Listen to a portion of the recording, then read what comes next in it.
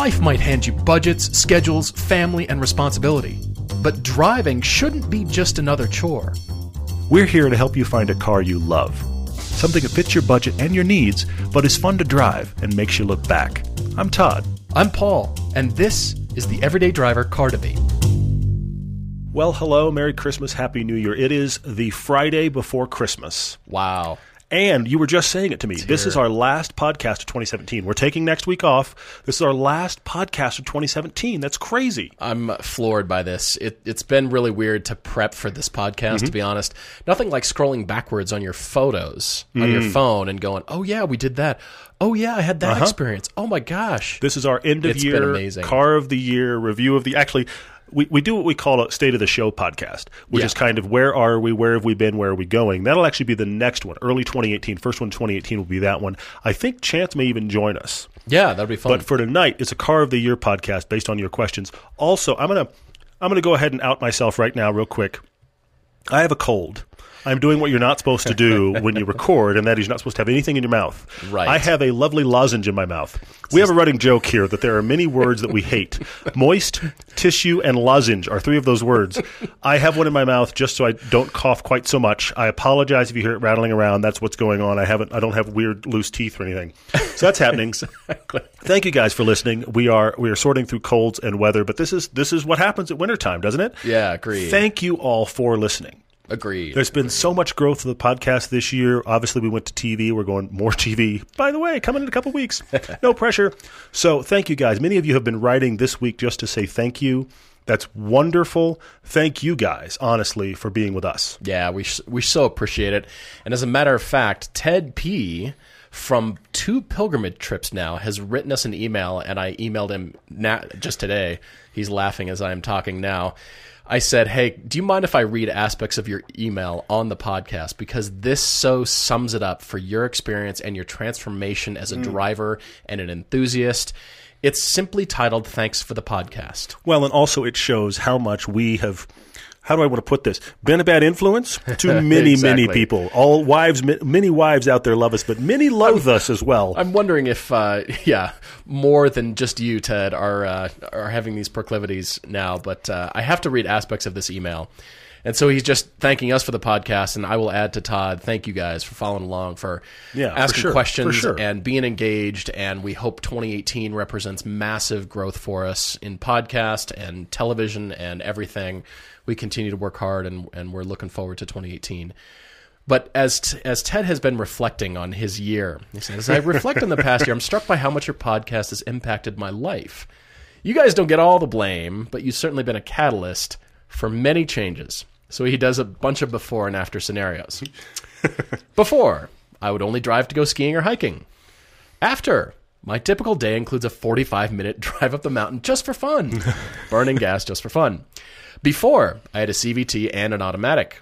About the same time, he had the PDK, so he bought the 911. After, PDK, another PDK, and a manual.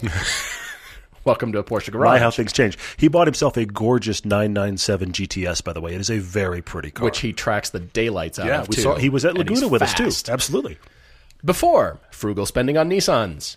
After, reckless spending on Porsches. We are a bad influence. Ted, I'm sorry to your wife. I've met her. She's lovely. I'm sorry to your wife. Before, all seasons are good enough. After, winter tires on every car. Now the guest room closet is full of track tires that can't handle the cold.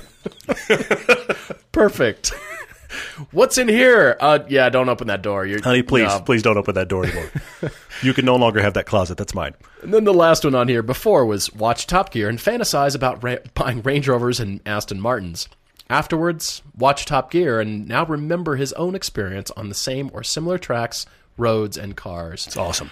I laughed and laughed with each category, Ted, and thank you so much. And like I said, we love hearing from you guys. We love just hearing, if you want to drop us a note on, hey, this happened, and I realized this cool thing about myself. For sure, doing this. We love reading that stuff. Even if we can't respond right away, we do get to everything. We read everything. We do read it all. It's gnarly. There's no way to respond to it all, but we do absolutely read it all. EverydayDriverTV@gmail is the direct place to email us, or you can reach us through the website, everydaydriver.com.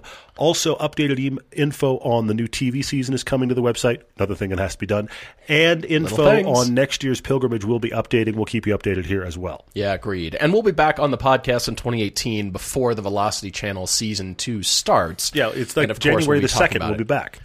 Yeah, exactly. So we'll be back right after the first of the year, and then the season actually officially starts January 6th. That's Saturday. 7:30 Eastern, so the same time slot we had before. Set your DVRs. You mentioned some people's DVRs are already populating before. Mine only does 3 days out for some reason. A lot of people, depending upon your service, it may actually populate 3 weeks out. So if it populates already, I'd love to see a screenshot. Send us a screenshot. Here's the reason I'm asking. Not because I'm vain. I want to know what thumbnail they're using because they screwed it up last year. So if it's got a thumbnail of Everyday Driver, I'd like to see what that thumbnail is. I'm literally quality checking right now. So if you want to send me that thumbnail, I'd love to see it. Just take a photo with your phone, send it in. No, that would be very helpful. Again, we QC everything. It's amazing the minutia it's madness, for sure, of going on TV. Anyway, well, we've got a great podcast, guys. We are talking about cars of the year and experiences of the year that Todd and I are reflecting back. And then we've got loads of questions. Thank you so much. I posted for, hey, we're taking lots of them. We may spend 20, 30 minutes on questions. I think that'll be the second half of the podcast, yeah. But, cars of the year. And I'd like to just start off with some thoughts, and then you can take it anywhere you want to go. But looking back as I was scrolling on my phone, we were on Velocity Season 1 from April to June. I remember. I was there, yeah. Prepping that. Yeah, it was quite a bit of work. We drove the Alfa Romeo Quadrifoglio, the Giulia Quadrifoglio. We did. We've been wanting to get into that. You bought a Lotus Elise. That happened. Yes, it's true. And then reflecting on, I thought I was going and getting an M2 direction. Now, not having an M2 is sort of like Platinum World problems. I realize. You're right. Absolutely true. I'm putting that out there. I mean, I only have a Cayman GTS. Darn. Wah, wah. Exactly. But it just kind of reflecting back, remembering like, oh yeah, I kind of gave up on that dream and hope, and it's actually set me in new directions, to be honest, new thinking for 2018, and I'm excited about that. You don't buy an M2. We go do lemons, and you go, a trailer. Exactly. Trailers are cool. What fits in trailers? Race cars, naturally, and tires. Ted keeps them in his closet. Maybe I'll keep mine in the trailer. Frightening. But then also reflecting on all the shows that either one or both of us were able to attend. And looking back, starting with CES. I was at CES. That's right, you were. We had the Gold Rush Rally come through Park City. Remember that? We did, because, madness comes through here, for sure, yeah. We had the Salt Lake City show of all the Stanced and Slammed and all those cars. That was April, I think. Long Beach IndyCar race. I also went to the Sonoma IndyCar race. We had, what else? The 24 Hours of Lemons. As part of the pilgrimage trip, we went to Classic Stadt and Motor World. And the Mercedes and Porsche museums. And the Mercedes and Porsche museums. I went to the Frankfurt Motor Show. You were all over this year. Yeah. Motor Press Guild Track Day, where we drove a bunch of stuff. SEMA, the Laguna Seca PCH drive. So that was episode 6. And then finally the LA Auto Show. I'm floored by just the sheer amount of travel that is not necessarily go drive a car is really shocking. I agree with that. So jump in anywhere. I'm curious to know what things struck out. I actually listed a bunch of things, cars that we shot for various Fast Blaster episodes that stuck out, and then cars that I saw. And then also, I kind of had at the end here cars that I thought I would drive this year and cars that I wanted to get into. Oh, good. Okay. So that's excellent stuff. I didn't really get into what's in the future yet. I was thinking about stuff we either drove for one reason or another, or even if we haven't released it, or stuff we drove at Motor Press Guild Track Day. I got a good list from that. Yeah, that was And some stuff we drove for the next TV season. I don't mean to do spoiler alert here. I'm not going to say exactly where they land, but stuff that I was like, that made an impression. Sure. So, but I do have to say, yes, I bought an Elise this year, but I think one of the most influential cars, or one of the big highlight cars of the year for me, was actually that supercharged Exis.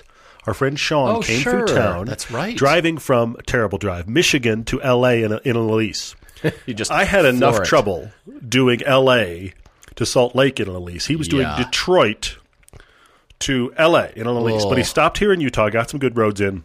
If you've watched our piece called Therapy, that was in his car.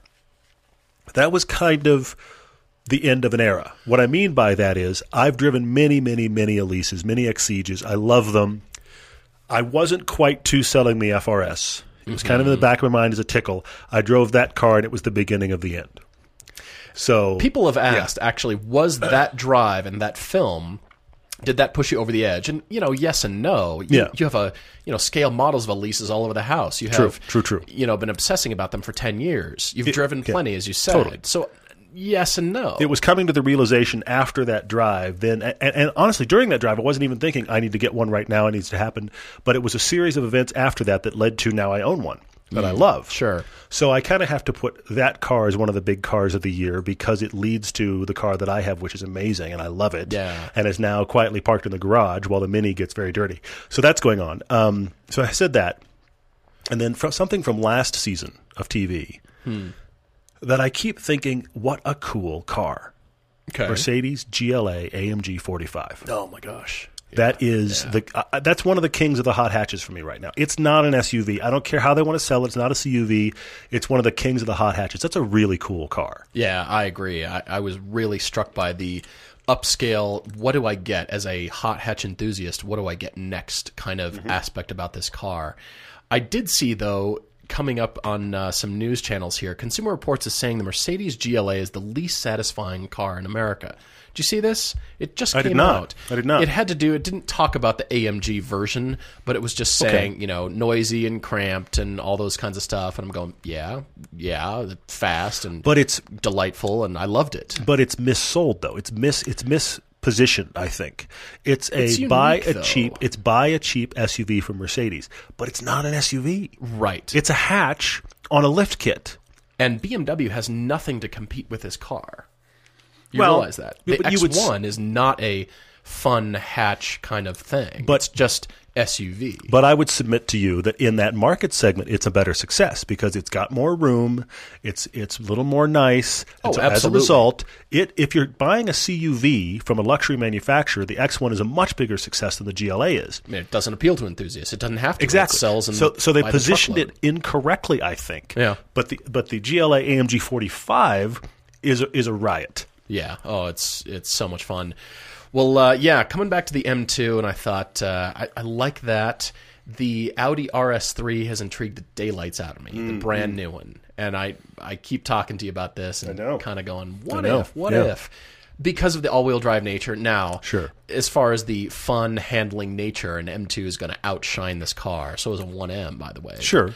But I just keep going, that's kind of an interesting little winter car. As you probably heard, the Jeep is going up for sale, and I am inheriting my dad's Ford Excursion EL with the giant running boards that fold out when you open the door. This car is huge. Take it to 200,000. That's my plan. It's got like 111,000 on it now. It's been up the Alcan Highway 4 times. Back and forth to Alaska. You're going to need half the block to park that with the trailer behind it. No kidding. You're going to need like extra long. We're going to need the cops flanking you as you go down the road with that followed by a huge trailer. That's not okay. If I have to have amber lights on this thing, practically yes, flashing amber lights. But the various episodes that stuck out of my mind that were unexpected to me. We had driven the 2002 BMW before, and finally that got released as a Fast Blast. Yep. But the one that really was surprising was that Z4M Coupe. No, I agree with you. That's an on my list too. Unexpected pleasure. Agreed. It just kind of came out of nowhere. It popped up, and we got to drive it. And we thought, why don't we turn it into a Fast Blast? And we did, and it was, I suppose overlooked by the enthusiast car community, generally speaking, because nobody's going after these cars. The Z3M Coupe is an icon. Very much and as a so. result, the Z4M Coupe is the lesser one. Yeah, I'd agree. And I think people haven't discovered that car. It's brutal. It's raw in many very ways. aggressive. I just enjoyed it. It instantly wound up on my list, and I was already shopping Elises. Yeah, and then drove that and went, should I do this? No, I should do an Elise. But it was cool enough. It actually made me pause, which is saying quite a bit since I was laser focused on Elises. Yes, that is huge, actually. What else? The GT350R and the Camaro ZL1, so that'll be an episode. That's a cool episode, actually. I'm really looking forward to that. We had a lot of fun doing that. That's a great one. Astounding cars to drive fast on mountain roads. Unbelievable. And then coming back, just revisiting episode 2, which will be the 87 or 88 E30 M3. The 88 E30 M3. Right, yes. Against the 87 Porsche 911 3.2 Carrera. That's one of my favorite episodes of season 2. But that was just a cool day. I love watching that and remembering and gosh, the smells you can't translate on camera. That's true. The smells of these cars, that oil oily and Yeah. leather and vinyl and all that mixed together. That episode is actually titled Legends because, let's be honest, both those cars at this point are legends in the enthusiast community, but I've never seen them side by side. Yeah, true. People have talked about them side by side. We had the rare opportunity. One of them was out of 50 Years of 9/11. The other was out of Icon. Yep. Figure out amongst yourselves which was which. And we actually gathered them together to make an episode of TV, and it gave us an opportunity to drive them back to back, which was so unique. Yeah. And it was like a time warp for the day, and it was so much fun. That was on my list, too. So much fun. What was amazing to me is looking at the calendar this year, that how much car stuff happened in our lives after the middle of August, say. Oh, you're right. You're right, yeah. I was astounded. I mean, yes, Pilgrimage was in there, but then we just finished shooting just last weekend. Yeah, It you're right. went all the way up to the end of the year. Also, one of the big highlights for me was the Alfa Giulia in general. Oh, yes. Now, we drove the Quadrifoglio for our M3 piece that was part of Season 1. It's actually getting a rerun in Season 2, but we drove the QF or the QV then, okay? But then I drove it on track at Motor Press Guild Track Day. It was also right. brilliant there. And then recently, we shot it for a Fast Blast. We drove the base Giulia. Right. All of these three experiences have brought me to the conclusion. I know we can go off on rabbit trails about reliability and this breaks and that breaks. I know we can, but I'm just talking about it as a driver perspective. That is a phenomenal sedan in any form. That's right. You had it back on track. The blue I had it on track. I Quadrifoglio. took the blue one out. Right. And here's the thing. For all of the reliability issues, when you and I have had any of these cars, the QV against the M3, the one that was being beat on the track, Yeah. and the base one that we drove recently in L.A., none of them have even had a whisper of a problem. True. And they So- were just getting ground into dust. I know that they've had issues, but here's the thing. All of the ones we've had have just run. And I've been impressed that in any scenario I've had that car, I've just liked it, which makes me just conclude that's a great, great car. Yeah, right. Well, I do want to talk about all the cars from Track Day, but another one that stuck out as a Fast Blast that is still unreleased is the 1992 R32 Nissan Skyline right-hand drive that we had. Pretty fun, yep. This will be fun. It was very different. It was a little bit cool. It was kind of towards the end of the mountain road driving season, but we got it done, and this will come out at some point in 2018. That'll probably be January is probably what's going to happen, yeah. You're thinking January I for think that so, guy? yeah. Mhm. But that was really a cool car that stuck out in my mind. You and I haven't had too much experience in right-hand drive cars. True. We have had that Caterham on track, actually.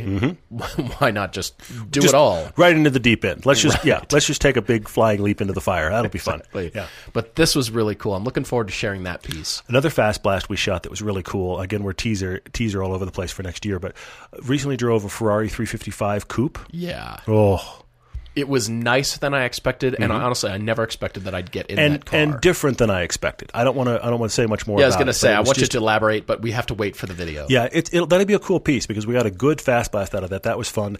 I have 4 cars I wanted to call out from Track Day Okay. because they all left a big impression on me. All right.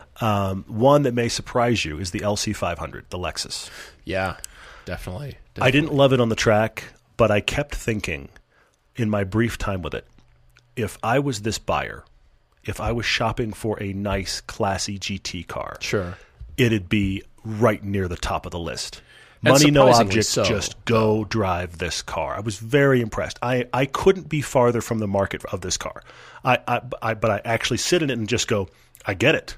You nailed this market segment. Well done. Yeah, I mean, it's like when you see, an S-Class coupe with an old guy driving it, and you think, all right, sir, you are the perfect market. You have done it. You've achieved Mercedes' goal in buying that car because of the way you look and who you are, and you probably have a bunch of money and all that stuff. But this was surprising to me because I actually really did like it, and I kind of came in with a bad attitude towards it. Interesting. Honestly, and I just thought, all right, it's going to be just soft. It's just going to be Lexus does a Grand Tour. And in Sport Plus mode, it was controllable. The tail outs up the hill at Big Willow. The Omega, was surprising. And it danced a little, and then it was controllable. And then I thought, we've got some personality here. Yeah, I hear you. This I hear got interesting real quick. Pretty cool. I agree. Pretty cool. I have to say it because I would not get out of it. The updated 86 platform, the BRZ with the track pack and the updated dampers and tires and braking. The fact that I just got in it any time it was parked and nobody was in it, I've got to call it out. I know I owned one, Yeah. but that car in that environment. And here's the thing. Big Willow's a speed track. Oh, sure. It doesn't really lend itself to what the BRZ does well, and it was still glorious. So I have to call out that updated version. This is, of course, the Subaru with the updated dampers and everything. Very impressive. Well, Fru Brew on Instagram asked if you would go back to an 86 if they dropped a WRX motor in it. Would you go back to this platform? Here's the thing. That's a huge question, actually. I would go back to the platform if I was actually chasing a track car. Okay. But not for an all-around? I would. Here's the thing. I think I would go 86, personally would go 86 platform for a track car over Miata. Now, if I was in a place where the track car I was buying for track use was going to get daily, I'd still be fine with it. Sure. But sure. I just, because, of course, the problem with tracking is consumables. There's so many parts for that car. It's a cheap car. It's a car you don't have to be precious about because it doesn't cost much. Yeah, true. All the things that are true about the Miata, but I would go 86 platform for the track all day long. You would. And then, of course, I have that weird splinter in my brain. If I could do what I wanted, I'd have a project car with an 86 and put an LS motor in it and make the Corvette I want to have, which is a Corvette. I know. You keep talking about the this. Corvette that weighs less than 3,000 pounds. Does a company out there build this currently, or is this just floating around as an idea right There's now? a company out there that builds like an insert kit that mounts the bolt-in plates on the chassis. Okay, so it's Yes. an adapter. You don't have to Yes. do a lot of cutting and welding. Well, and that I'm kind of sure you have to do far more than you think. Right. And I am not that guy. But it just intrigues me. I have to give a shout out to Nate for bringing up the idea, and also curse you, Nate, for the fact that it will not leave my brain. Okay, so you said you had two other cars from track day that stuck out? Yeah, last two. Mercedes AMG GT. Oh, yeah. I have to call it out. God. Again, I don't know that I'm the guy for that car either, but wow. Yeah, agreed. And competing directly with that, a little more my flavor, the Jaguar F-Type, with the 400 specifically. Which was so surprising because that is all-wheel drive. Now, this 400 Sport version is only for the 2018 model year, is our understanding. It does come in all-wheel drive, but the front end, that handling was still so direct, communicative, and light. It was amazing. And the fact, wait, this is all-wheel drive? I mean, very that's a impressed. contender for the future all-around car from living in Utah, honestly. Yeah. I could see that happening for you. And it's a car that is that's my kind of GT car. Sure, I can definitely see it. I see it and I like it. You know what I mean? It had the feel like a BMW does, and I wrote this down actually. The way BMWs are very mechanical, and then they feel like the sum of their parts, but you can feel that part moving. You can feel that part doing its thing. Sure. It Okay. definitely has that vibe to me, rather than just, all right, everything is seamless and, you know, it's got a raw feel to it. You're kind of aware of what's going on. I see that, very and much so. I really liked it, and it spoke to me and the kind of cars I like for sure. Well, jumping off from there, I agree. Drove both those cars as well, but I'm going to add the AMG E63. I'm always a sucker for the hot rod four-door sedans, and this car just floored me. Interestingly, I had an opportunity to get in the BMW 550i, the brand new 2018 car. Now, I know it's not the M5 and it doesn't compete. I wasn't impressed with this car, specifically the braking power. Didn't wow. like it at all. Huh. And I'm kind of tired of BMW doing the same thing in the interior, the same design. Let's move on. Mercedes certainly has, and that E63 is everything and more what you think it is. It's got such a different feel in terms of the materials and the engineering coming up through the wheels. It doesn't feel, soft in that way or firm in that way. It's a race car with a four-door sedan body. It's insane. And incredibly well sorted. I loved that car. Interesting. And then I was really impressed by the Infiniti Q60. Also a car I kind of came in with a little bit of a bad attitude, and I thought, all right, I need to get in this. I need to find out about this car. I'm curious. So, all right, let's go drive it. 400 horsepower. Yeah. Actually quite delightful to drive once I figured out Infiniti's way of approaching all the controls and buttons and things in the cockpit. Sure, yeah. Once I got past all that, I was looked down. I was doing well deep into triple digits. Comfortable, happy, interested, and going, all right, so Infiniti's come to play. Yeah, for sure. I like this car. For sure. I like the styling. I see him on roads more, and my head is turning. But yeah, and then finally, the Trackhawk Jeep Grand Cherokee. Of course, I had to get in this That's right, thing. you did drive that. That's right. Yikes, is all I have to say.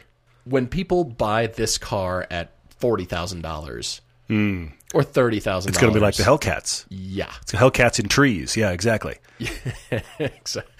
I mean, it was surprising. I described this before on the podcast we did right after track day. Yeah. And it was the getting up to speed feeling where you're at a standstill and you punch it and we're getting up to speed and suddenly we're going faster and faster. That doesn't exist with the Trackhawk.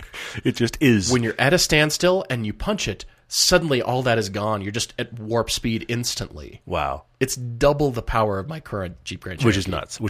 Because the last thing you think when you ride in your current Jeep Grand Cherokee is, this is really down on exactly. power. Up an on-ramp, up a hill. Of anything you're thinking about in that car that might be a problem, that isn't even in your brain. Yeah. And now you double the power. That's shocking. All that, hey, we're accelerating, going through the gears, and suddenly we're gathering speed is gone. You're just...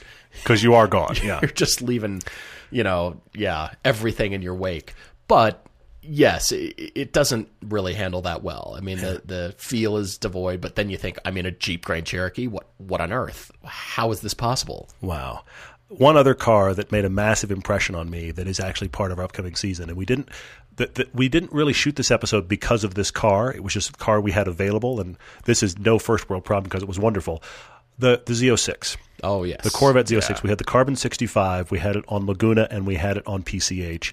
And that was just one of those iconic days in our experience where I kind of looked around a couple times during that weekend and just thought, we're doing this right now. This is what we get to do, which was amazing. And that Z06 is simultaneous. It's living in two parts of my brain simultaneously. You mentioned, by the way, everybody, Todd has an unhealthy obsession with these right now. And every time one drives by, he's craning his neck. And I kind of do. You want a Corvette Z06? It's simultaneously two things. It's simultaneously an unnecessary car on every possible front. Totally. Power, everything it does. It's unnecessary, unusable, etc. And yet I borderline need one. It is operating in both categories. Which is so surprising to me. I never had you pegged as a Corvette person. I know. Now...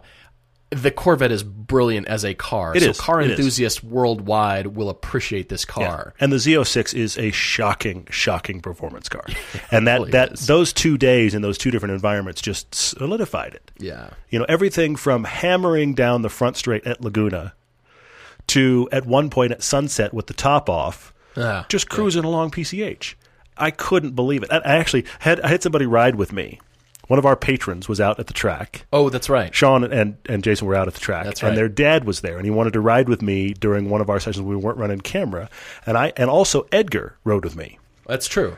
And I had made the comment, I forget to which one of them, but I think it was actually Edgar. I'd made the comment that if you entered the front straight, turn 11 at Laguna, if you entered the front straight, anybody that was between that corner, turn 11, and the Mazda Bridge, anybody in that span, no matter how fast they were, you could pass them in the Z06 in that span. Easy. And Edgar didn't think that was true. And he got out after riding with me and was like, you're right. Whoever, we turned the corner, whoever was in front of us, that's who's getting passed. Yeah, you're right. I took Jason. Yeah. And you took his dad. The Z06 was shockingly fast. So I have to bring that up because it's just, it's a splinter in my brain now.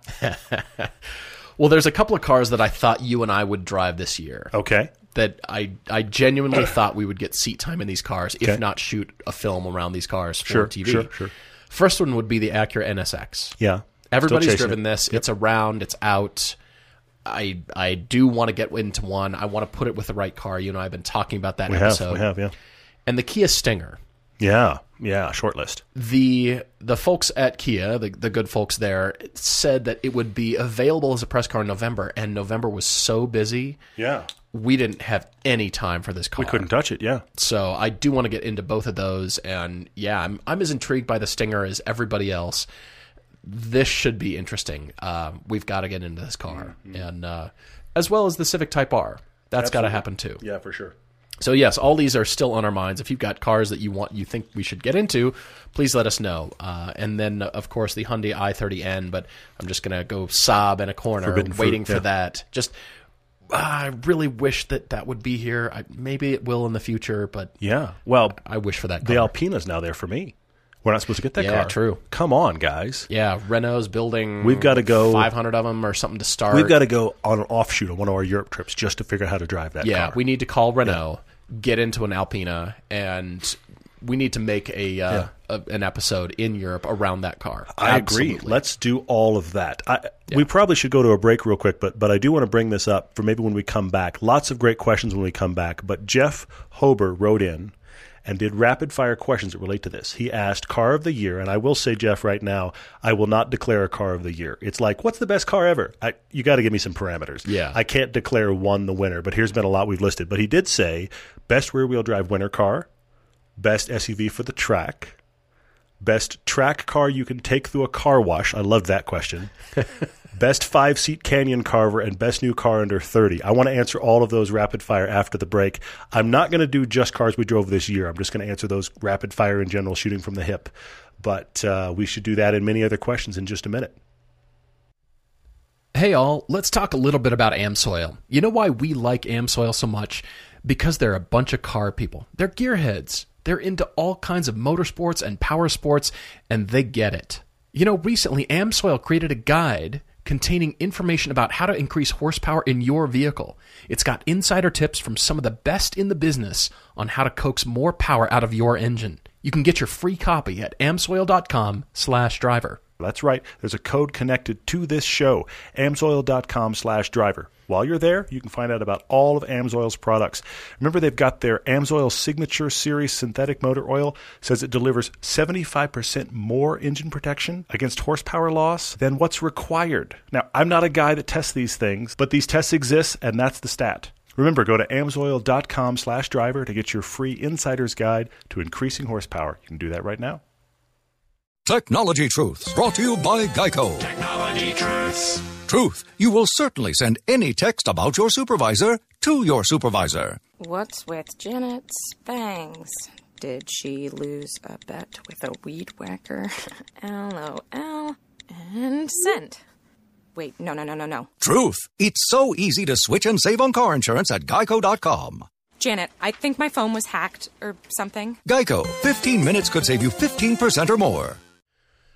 Well, hey guys, we are back for the second half of the episode. JDR on Facebook has asked about best bumper stickers you've seen. Has Paul driven the Soul Turbo? And he is currently road tripping from Denver to Chicago, so could you please make this podcast 16 hours? Well, JD, you could listen to 16 times, but I don't recommend that. But there's, what is this, almost like episode 258 or something? 258, yeah. So you have more than 10 days of total podcasting. So just back up a bit and catch up, my friend. That's what you need to do. Somebody actually asked the history of the show. I want to remind you. Thank you for mentioning episode that. 52 is a 1-hour breakdown of the history of the show, the history of Paul and I's friendship. So anytime you want to grab episode 52, you can. You can hear that whole thing done in massive detail and breakdown. Yes, agreed. Well, we do have to get to Jeff Hober's question here on Facebook, asking for car of the year, but we'll actually do some of these breakdowns, as you mentioned before. I'm intrigued what you've got for some of these categories here. Best rear-wheel drive winter car, SUV for the track car you can take through the car wash. We know it's not yours. Yeah, exactly. It's not a Lotus. Definitely not. The best 5-seat Canyon Carver, and again, the best new car under $30K. Yep. I haven't put a whole lot of thought to this yet, but I know stuff will hit me. Well, best track car you can take through a car wash. I love the subtext of that, Jeff. I really, really do, because we could all list track cars. The Lotus is one, the Ariel Atom, the Caterham, but the minute you take any of those through that, they're all out. They're all out. Yeah. The BAC Mono, out. Yeah, okay? Absolutely. So I'm going to say the 86 platform because it's even better than the Miata. Agreed. It's a great track car. Yeah. It shines on the track, and yet I took mine through the car wash all the time. It's a car. It's a car. It's a normal car. You could drive it any normal way, and look, it's dirty. Let's run it through the automatic car wash while all the enthusiasts cringe. And I'm cringing along, but I did it anyway. So yeah, 86 platform just wins there. That's not a convertible too, or a soft top. Exactly, which is why it beats the Miata. That's why it beats the Miata for sure. Yeah, that's actually a good one. All right, so what else on here? Let's do SUV for the track. SUV for the track there's two. We already mentioned it. The GLA AMG 45. Yeah. Done. Yeah, because it's essentially, as I said before, a hot hatch. But if you want to go real SUV, and if I'm going to go real SUV, it's got to be bigger than that small 5-seat class. Okay, fair enough. Then I go Cayenne. Yeah, I'm with you on the Cayenne. Although I did drive the new X3 at Motor Press Guild Track Day. I was convinced by one of the press fleet guys to get in the car. Yeah. I actually liked it better than the 550i that I drove. Wow, interesting, yeah. I was actually pretty impressed with this. The brakes were excellent. The dynamics were great. And I thought, okay, all right, the new X3. The BMW SUVs have definitely come to play for sure. Sure. But I remember that time years ago, we actually had the opportunity to drive Cayennes on the track. And I remember thinking, Porsche made an SUV. And then I got on the track and went, what is going on here? And that was Why am I years quick? before I bought one. Yeah, no kidding. All right, so what else? Best rear-wheel drive winter car? I'm going to say 911. Interesting. Because we see a ton of them here. And, of course, Yeah. you want weight over your drive wheels, but I'm discovering in the Mini, I know this sounds odd. Look, the Mini's been a perfectly good winter car. I don't have any actual complaints. But I'm just realizing I miss the rear-wheel drive dynamics in the snow. Sure. But the 911 is usable. It's designed to handle the winter. We see them all. Now, granted, we see a lot of 4S's here in Park City, but we see a lot of 911s Very in much so. general driven year-round. And your drive wheels are in the rear, and so is your engine weight. You have to do very little convincing of me to I know. to agree with that one. But I will say any winter car with winter tires. Oh, well, that's a foregone conclusion. Has to have winter tires on it. There is a question that I want to segue after this one. I want to segue into about Jason Finsky's recent video about winter tires and I summer know. I'm tires. glad in we're going the to talk cold. about that. That's good. But what else? 5-seat Canyon Carver. Currently, Do you want to not be driving in a 5-seat Canyon car? Alpha Julia. Yeah, I suppose so. That's a genuinely... Now, of course, look, I'm going to have to say Chevy SS because that's up there too. But Alpha Julia genuinely is fun on a canyon road. Yeah, it really is. I agree. And then best new car under $30K. Oh, This is one of those kind of like car of the year where we've got to give it some parameters. yeah. But if I'm going to... But if you say that to me, where I go... I know this sounds odd. I go the middle ground car, the car that might not excel in anything, but is awesome in so many categories. It's like an 8 in lots of categories. It's not a full enthusiast car. It's not a full commuter. I wind up Mazda 3. Do you really? Yep. That's funny. I'm with you on that one. I was going to say, the hot of whatever, the hot version of something is very easy to choose, but otherwise, I mean, could go Volkswagen stuff, the GTI. GTI is up there for sure. I think it is, definitely, but otherwise, for me to get into the Focus and the Fiestas and all that stuff, you have to go to the hot version. But Fiesta doesn't exist anymore as a new car. Focus ST, okay, and then the RS is not $30,000. Yeah. So I'm with you on that one. Like I said, I wanted to segue into this question down here. This was pretty interesting. I think it was on Facebook is where it was. Let me see here. Oh yes, it was Brian on Facebook, Brian H., asking if we saw the latest Engineering Explained video on summer versus winter tire performance in cold weather but dry roads. So the gist of the video, if you haven't seen it, very intriguing. Very cool. So Jason takes his S2000 and he drives in 3 separate times on a straight road, summer tires only, so it's cold outside. It's like 26 degrees, yeah. Yep. And then he jams on the brakes, so he's letting ABS do all the work 3 different times. And then he does the same thing with winter tires mounted. Yep. He makes a few just kind of side notes about tire width. They're a little bit narrower on the winter tires. Yeah. And just ABS alone in the cold and that kind of stuff. But I don't think that really comes into play too much. But what he found was the winter tires gave him... Well, not gave him. It's not a gift. It's more, it exceeded the summer tires by about 30 to 40 feet in braking distance. Sheer braking, yeah. After you would jam on the brakes.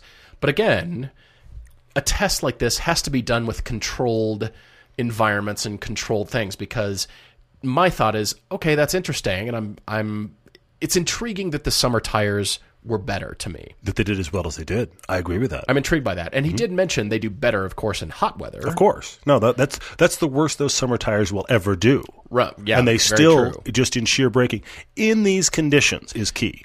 That's the big thing. Yeah. Because as soon as you introduce any curving road or anything resembling moisture, frozen or otherwise, things go right out the window. And so that's where I thought, all right, in a controlled test like this, very surprising. It's a very cool test. I was very surprised. That's not the, hey, you can drive your summer tires all year round or whatever. No.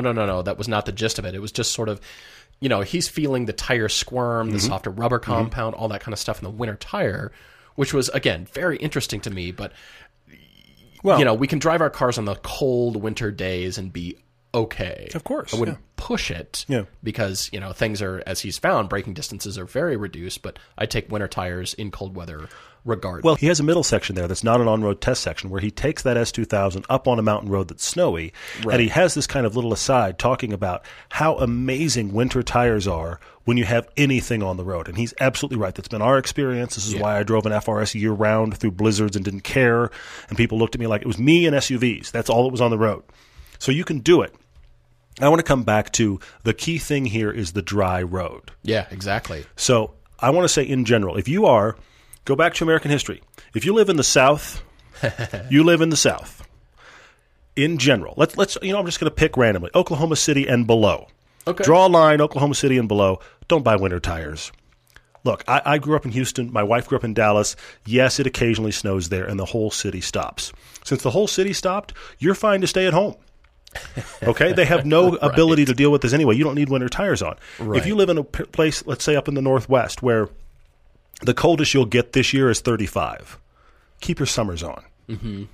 Okay? It's going to be 35 degrees and it's going to be rainy. Just keep your summer tires on. Yeah, agreed. But if you're hanging out below 40 degrees, and I mean 40 is your highs, below 40 degrees like we do, and you're going to get any kind of weather, you need to be on winter tires. Yeah. And right now, look, I'm kind of hating the Utah winter right now because it's cold with almost no snow, spitting rain now and then, occasional moisture, hanging out at like 25 degrees. It's just cold and dry. Bummer, Yeah.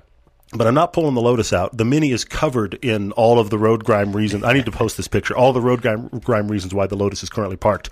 But I'm thrilled to have the winter tires on because anytime the weather shows up, I drove in a snowstorm yesterday. Yeah, right. Me and didn't care. Fine, great, let's do it. It's excellent. So if you get this is the thing, the dry road and the total temperature. So if you're in a place where it's not going to get that cold, I'm also going to say there isn't a middle ground here for me where it's like, I should get some all seasons.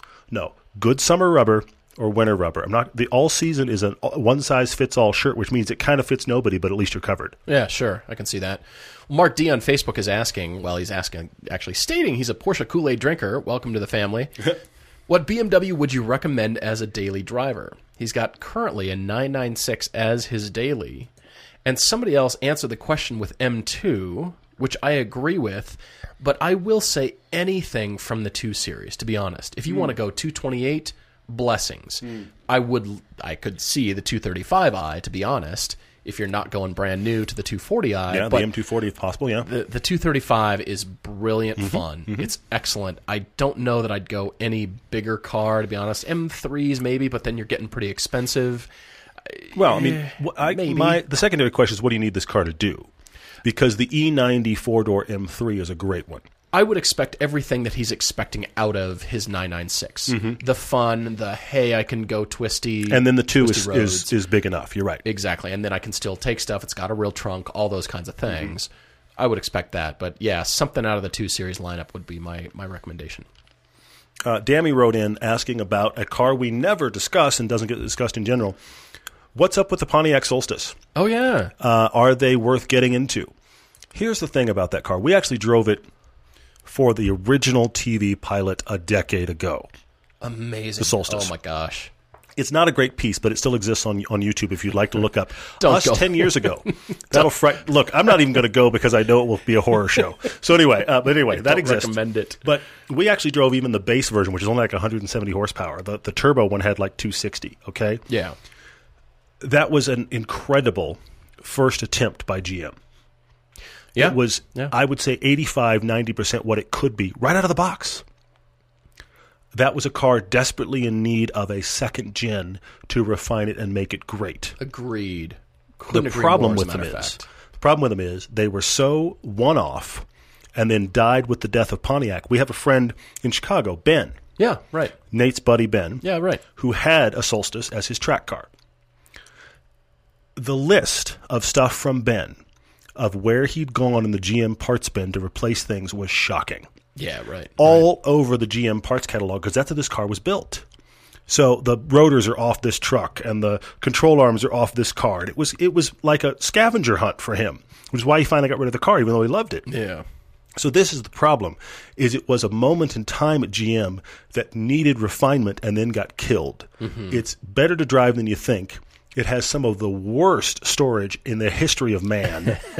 Read no storage at all. Some nasty plastic interior bits. I actually think the Saturn Sky is a little bit better in the interior. It's a low bar. I was going to say, a Saturn having a better interior. That's horrifying, isn't it? But that's the way statement that nobody's ever uttered.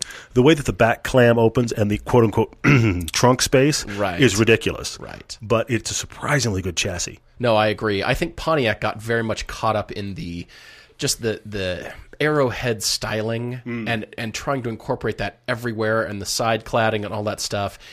To continue, they needed a refresh of their design language. Personally, I think they just needed that.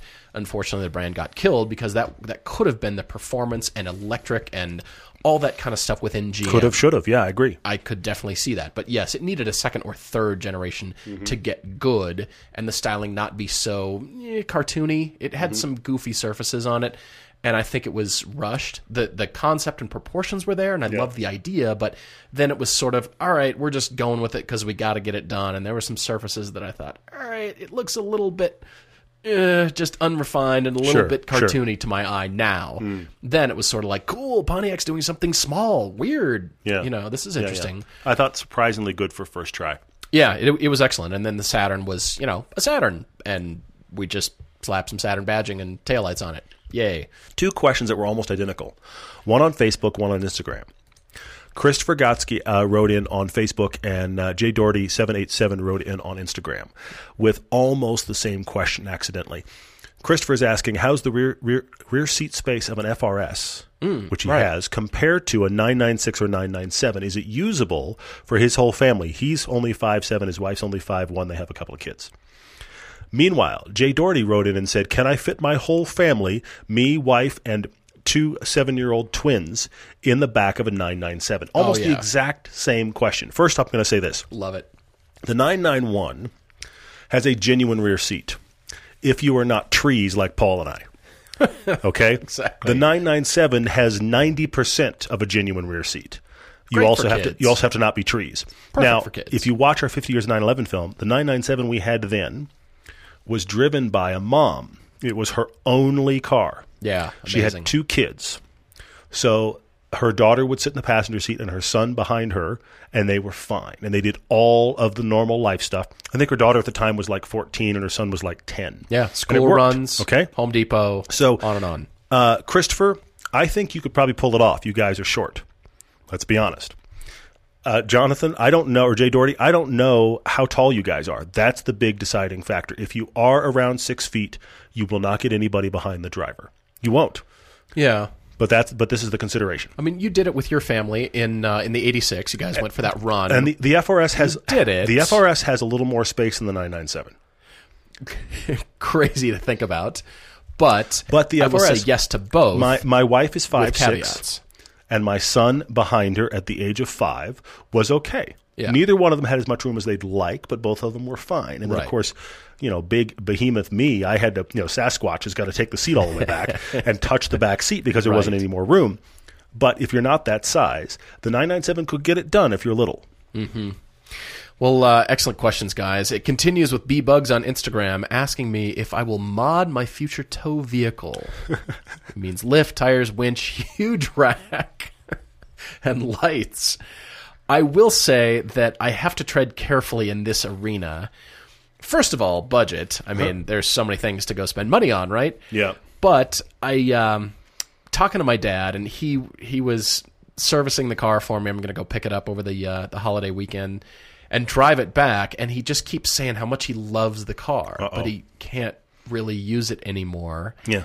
And it sits. It's So sat now you in my gotta be sister's careful. driveway Yeah. for a long time. So I have to be careful if I do too much to it. If I really like, oh, what'd you do to my car? Is going to be the response I'll get. So I have to be cool about it. And hey, we all have that stuff in our families. Like, you get a hand-me-down car or whatever that is. Yeah.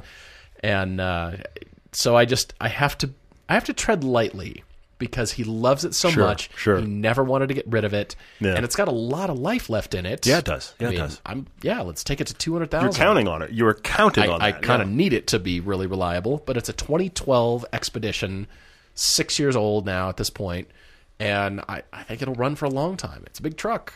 It's huge, actually. You could almost park your Mini and your Lotus in the back of this thing. It's frightening. Yeah, we don't need a trailer. We just need ramps. I don't need a trailer. I just need some ramps. That's what we need to do. Funny. Ed the Sled wrote in and said, favorite automotive or car books we recommend. He's looking for a read over the holidays. Ed, I'm going to give you one that I know other people have mentioned. I may have mentioned it on the podcast before. I'm not sure, but it's fiction. Okay. I know you could read a lot of cool autobiographies. I'm a big fan of fiction. There's one that got recommended to me, and I read the description and went, really? So I don't want to oversell it to you, but I went in kind of not sure if I was going to like it and loved it. It's called The Art of Racing in the Rain. There's racing in this. There's dog ownership in this. There's fatherhood in this. It's weird that all of those are mixed together. It is superb in all of those categories. I think it is a solid book in any of those three areas. I mean, there was that book a while back, Marley and Me, about a family and a dog. Oh, sure. Made Yeah. everybody cry. Yeah. Okay, I'm a dog owner. I'm a sucker. Yes, made me cry too. But there's that element that would have been a perfectly good book. There's the father-daughter story that would have made a perfectly good book. Could have been a father-son story just as That's well. cool. And then there's the whole racing element, and they're all wrapped together. It's just a really cool book that I think car people, and especially parents and dog owners, all of you would like it. So there you go. Well, Mindspin on Instagram has a lot of questions. Yeah, I'll this is try cool. to touch on a few. Saying, Julia just won the Car of the Year from Motor Trend. Should we all run out and buy one? The BMW 3 Series has lost its way. Will this change? And has BMW jumped the shark? And then the V90 Volvo, so the huge V90 wagon, is beautiful and expensive and special order only. Why do Americans hate wagons and love impractical crossovers? Now, he's seeing a few more wagons around. Are wagons making a sneaky comeback? Not really. I'd like to think so. I don't. Honestly, they're not. I'd love it if they were. I mean, I fell in love with the Audi RS4 in Frankfurt. I want that car in America, but sadly, we're not going to get it. He goes on to ask why new cars are so uninteresting right now. Lots of questions. All right. So, yes, the Giulia is great. I don't think it's for everybody. It's not. The base Giulia, we found the seats to be severely lacking. We didn't like them. Yeah. And I think that would keep me from buying the car, even though we liked it a lot. Not everybody can afford the Quadrifoglio. And everybody's seat impressions are different. Yes, very true. I mean, as we found with shorter people in the Fiesta ST versus Absolutely. tall people in the Yeah, Fiesta totally, ST. totally. We've talked about this. The 3 Series losing its way, I think BMW, especially the interiors, are floundering right now. I think they're just kind of prolonging the next 3 Series model because the next 3 Series has got to be amazing. Yeah, yeah. Honestly. I mean, we're into how many generations are we now? 10 or more? So it's got to be really, really good and bring some new dynamism and new thinking and all of that stuff because it is such a benchmark. But yes, the V90 is beautiful. I agree. We saw one at Track Day, as a matter of fact. It was there. I saw one in Munich, and I'm seeing them around. They're gorgeous. They're useful for a lot of things, and I think people realize that. As a matter of fact, Jaguar had the XF shooting brake, the wagon, at the LA Auto Show. And I know they're going to be bringing that to North America. I think people will discover them kind of a little bit more, and a few people will buy them, but I think the SUV CUV will only explode from here. That's not going away, and it's not going away because of ride height. Somewhere along the way, we've been convinced of two things. We've been convinced that if I get higher, I am safer because I can see more. Right. So this is the reason that those are selling and will continue to sell better than normal cars. And then you have the weird people like me who walk around looking over people's heads normally when I walk, so I get in a car so I can be down below their tail lights. I'm not sure what happened in my brain. I'm going the other way. Don't know where but that the reason the came from. crossovers are succeeding is because of ride height. People are in love with that. And so that's going to proliferate anyway. And the wagons, the only reason wagons are existing, there are certain car makers who are embracing the fact of offering niche automobiles. We're going to make BMW. this platform, and we're going to offer it to the people that are going to want to buy it, and we know that's going to be a small number. And then in BMW's defense, yes, I think they are steadily walking away from their focus on being the ultimate driving machine. but they're doing it in search of profits. And while I would love for them to be Sure. an enthusiast brand, Sure. this is the reality of business. They have what they've done because of the Ultimate Driving Machine years. They've built up a brand with mystique. Sure. I drive a car that is great to drive. You could get into a BMW not having a lot of driving experience and just assume, bring that brand baggage with you. I have a great to drive car. I bought a BMW. But then BMW can make those cars more palatable for more people, which, let's be honest, you end up making very nice Camrys. Yeah, and Okay. and you're buying it for the badge. You're buying it like, oh, I've always loved BMWs. I've always been intrigued with them, and now I can afford one. But they go less focused to sell more product. I get it. I don't like it as an enthusiast, but that's the reason for it. Yeah, I can definitely see that. And then finally, why are new cars so uninteresting right now? I'd say it depends on the car, to be honest. I agree. And it depends on the price point, because the Stinger GT is endlessly intriguing to me, and I think it's beautiful. And there's other examples, I think. Hyundai's doing well. Of course, Kia. I mean, there's a lot of stuff going on.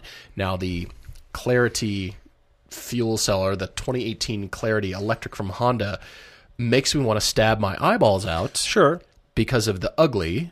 However, at least they're trying things. I get it, but yeah, there's interesting can be a bad word. Let's put it this way. Well, Toyota makes the Prius, and they make the 86. Yeah, true. Okay. All right. True. I think in 2018, we're going to see a lot of cars that are going to make us rethink that question. Subaru is going to really bring the noise, I feel like, for the next generation, whatever that is. The WRX, probably. I'm curious to see it, yeah. I'm hoping it's closer and incorporates some of those concept car styling It won't elements. be. It won't be. I need to maintain learn hope. from the past. I Not going to maintain happen. hope. What else? I mean, yes, BMW, Mercedes is making interesting, intriguing, excellent product. What else? Volvo, interesting and intriguing. Yeah, for sure. If you haven't seen the new XC40, I challenge you to cool go looking. sit in one, look at the package, and just be amazed by the car that doesn't deserve that interior in a good way. That is cool. Be amazed with Volvo is my thinking. I think they're going to continue to get very interesting because of drivetrains and platforms and all that stuff. I'm actually excited about 2018. I think what's interesting is there's a lot of splintering going on in the automotive industry. Sure, I can see think that. the industry's trying to figure out where are the buyers, because everybody's thinking that autonomous cars are around the corner. They're not. But everybody's thinking that autonomous cars are just Exactly. around the corner. And there's a lot of splintering of kind of the BMW model. I hate to come back to them again, but, we have a car we could sell to that number of people. Let's make it. Yes. So that's starting to happen. Speaking of interiors, I wanted to talk real quick on Instagram. The Legend Continues wrote a question straight to me and said, okay, the Lotus ProBack seats are discussed as being some of the best ever.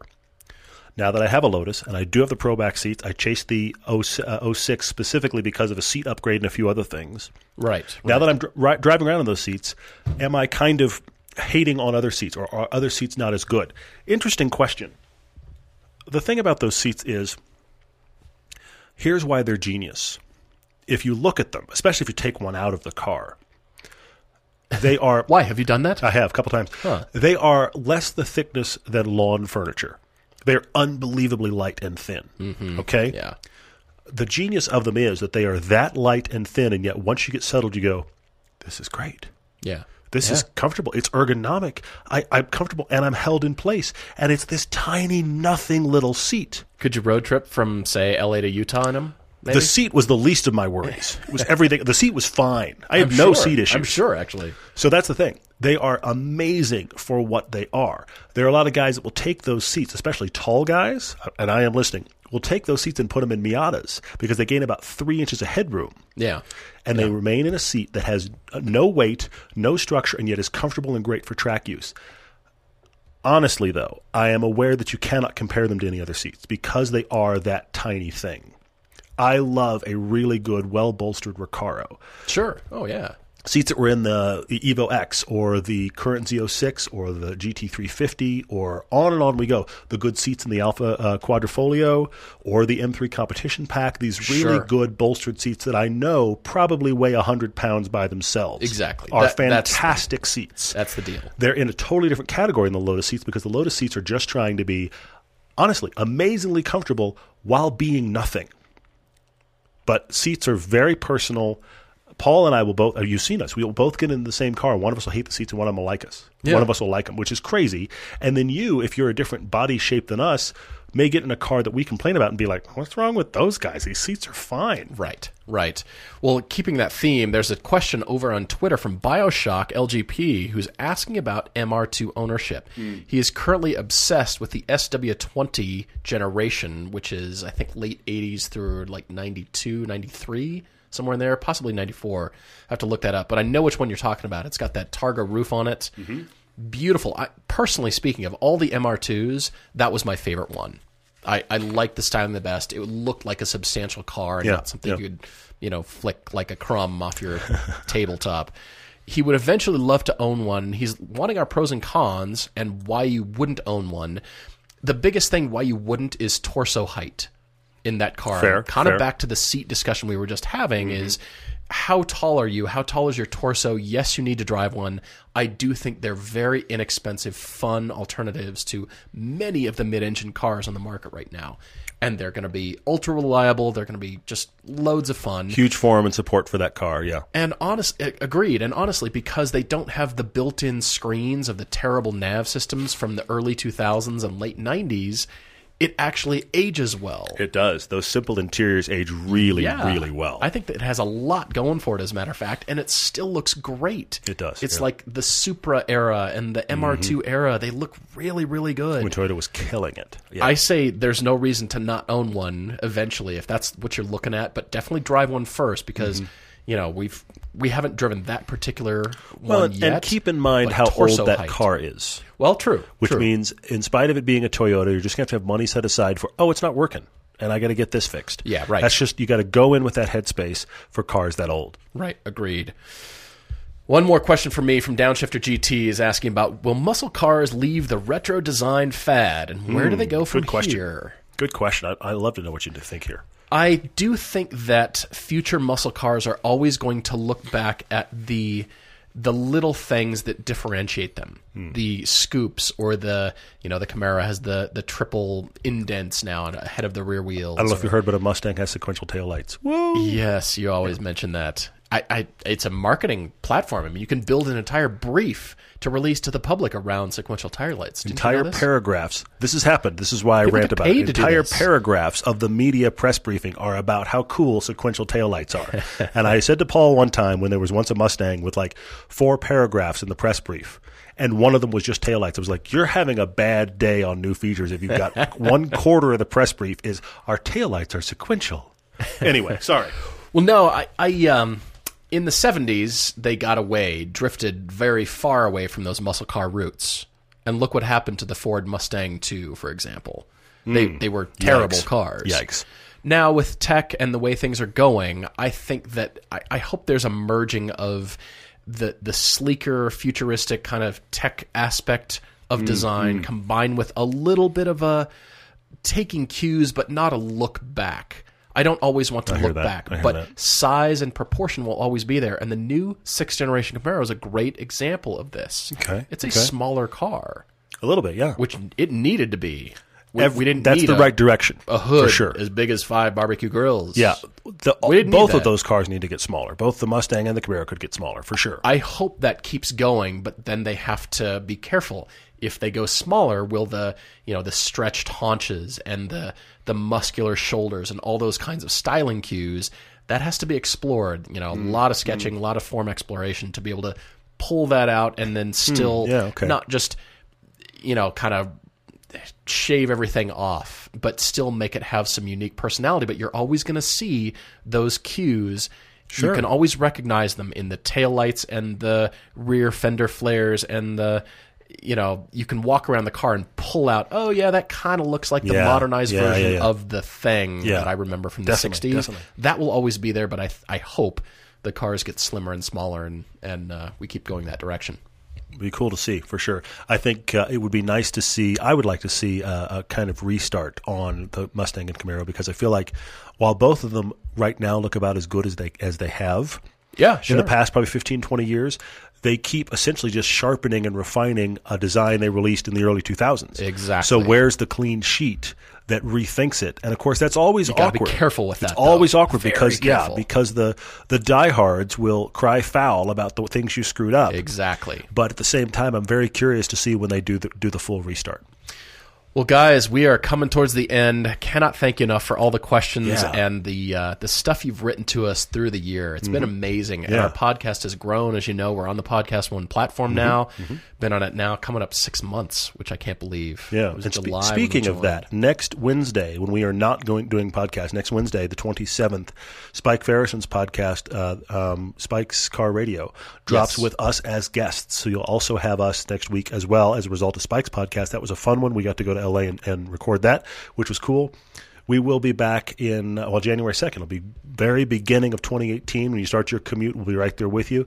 If you haven't rated the podcast yet, a lot of you have of late. Thank you. That does revolutionary things to keeping us in the top 10 and having other people find us. Just this week, I read another email about, found you guys 6 months ago. I'm going back through the whole back catalog. Cool to Yeah. find you on the top 10. Thank you. That's how people are finding us. So thank you guys for that help. Agreed. Merry Christmas, Happy New Year, and cheers, everyone.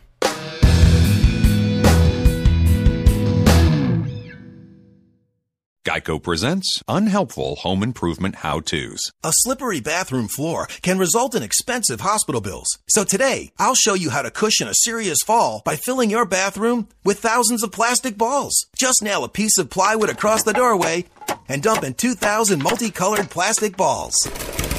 You could try to protect yourself with a bathroom full of plastic balls, or you could get liability coverage through the Geico Insurance Agency. Visit geico.com and see how affordable renter's insurance can be. ADT can design and install a smart home just for you, backed by 24/7 protection. A new smart home at your service, customized for your lifestyle. Set up custom automations unique to your home to automatically do the things like lock the doors or set the thermostat when you leave. Even close your garage door from virtually anywhere. ADT will set up your home with multiple smart home devices and security features like indoor and outdoor cameras, locks, lights, and garage door control, even video doorbells. Visit ADT.com/podcasts to learn more about how ADT can design and install a secure smart home just for you.